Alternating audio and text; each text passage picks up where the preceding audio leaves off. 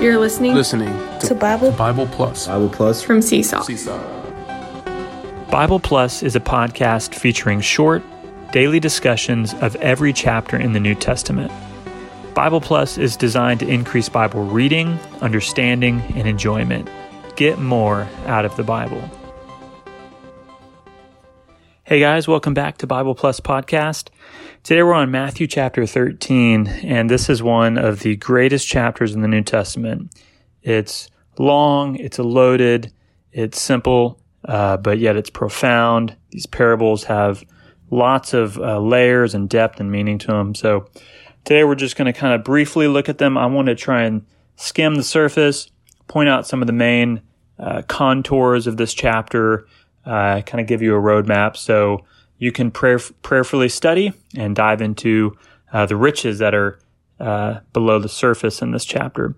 So again, we're in the book of Matthew, the gospel of the kingdom. Jesus is the king who's here, and his word and deed is inaugurating the kingdom in human history. It doesn't really look like maybe what the Jewish leaders were expecting, but Jesus is the king, the prophesied king. He's here, and he is a kingdom seed, we'll see in this chapter, that wants to be sown into our human heart. So the book of Matthew, just real quick on the structure, Matthew's really complex. It's a really complex gospel, but it's easy to grasp if you just pick up this one simple point. That is, Matthew structures his gospel alternating in between narrative and teaching. So there's 5 major discourses, teaching chapters that Jesus gives. It's 5 through 7, chapter 10, chapter 13, chapter 18, chapter 24 and 25. So we have 5 major teaching blocks from Jesus, and in between that is interspersed narrative stories.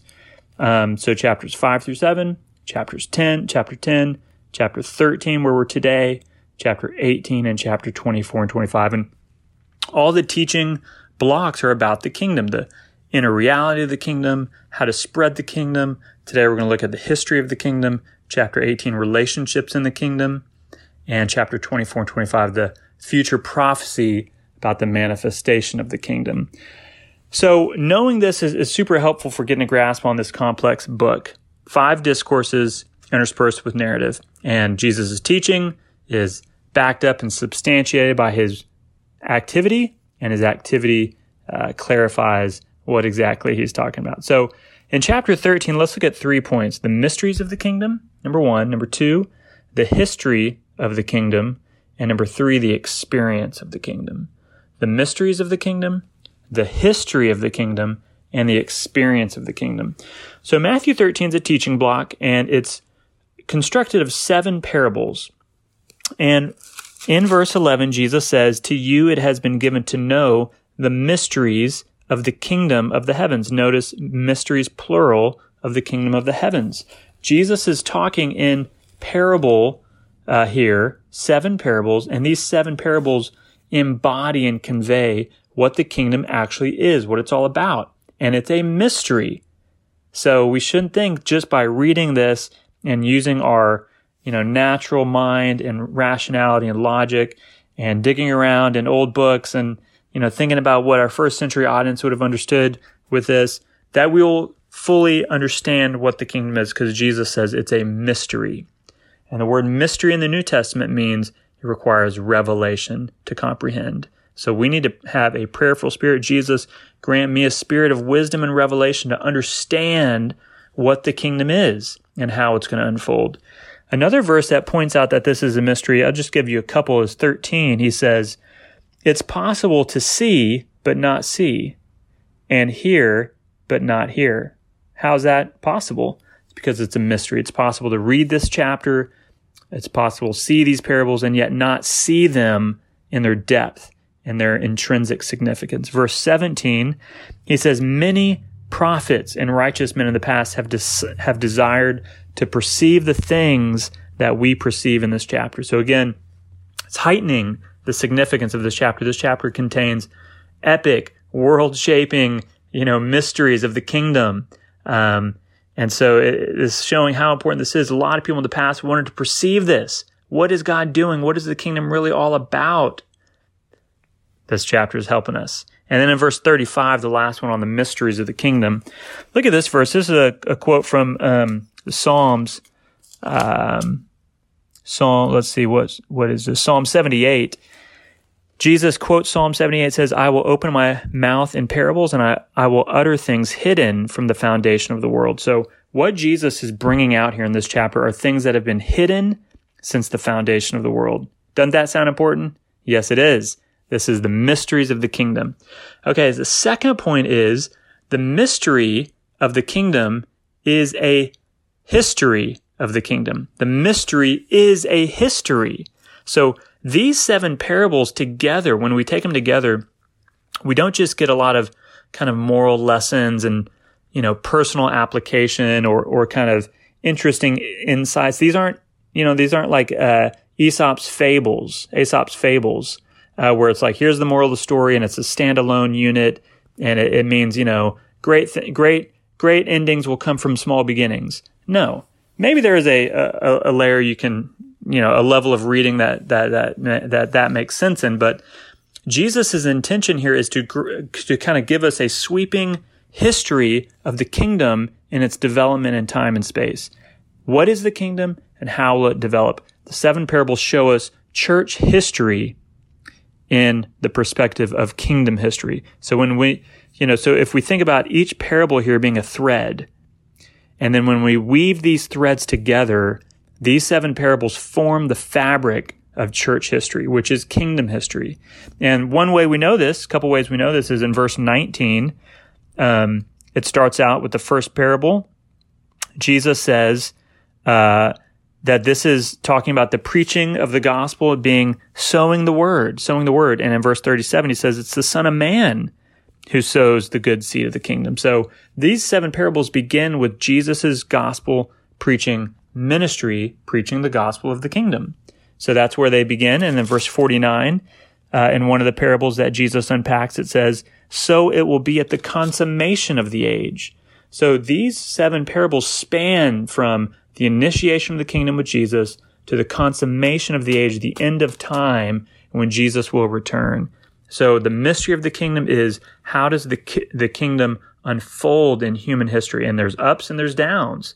When we dig into these parables, we see some are good, some are bad. There's both positive development, and Satan obviously wants to disrupt things and corrupt things and produce negative development. So this matches church history. When you look at church history, it's not all a linear progression of good. There's also upsets and downturns, but this is part of the kingdom history, and knowing this will enlighten us. Now, the third point is the experience of the kingdom. And this really is what the mystery of the history is all about. It is, what is the kingdom? It is an experience of divine life. Look at verse 19 again. Jesus says, the word is a seed which has been sown in his heart.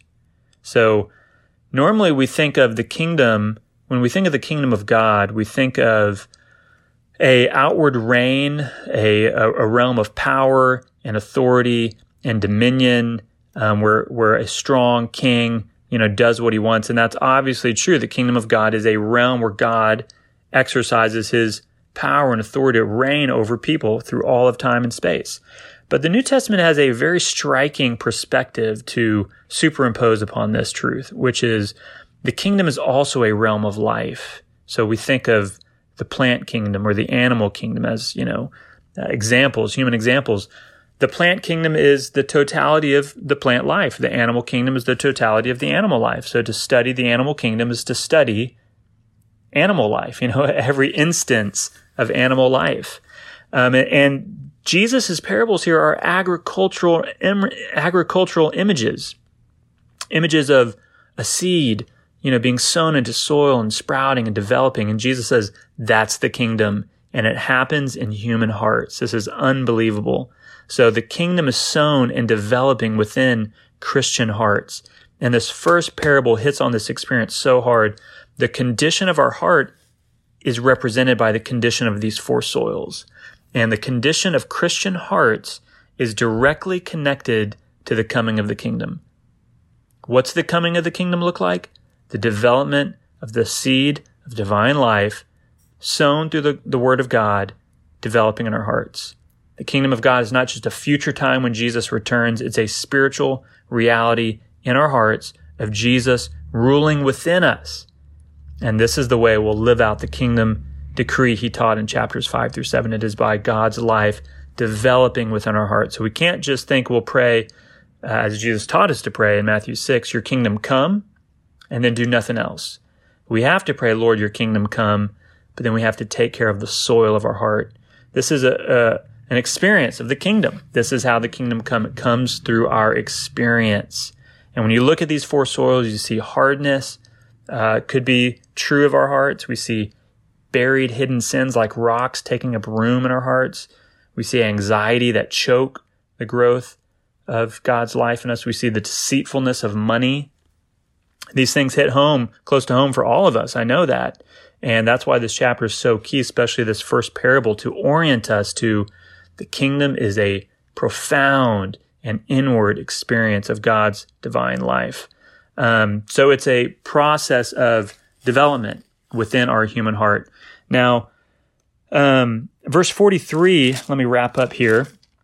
Verse 43 is interesting because it says, although this is a deep inward experience, there will be a day, one day when Jesus returns, that all of that inward growth and development will have an outward glorious manifestation. And even in this chapter, there's that indication. Verse 43, I love it. It says, then the righteous will shine forth like the sun in the kingdom of their Father.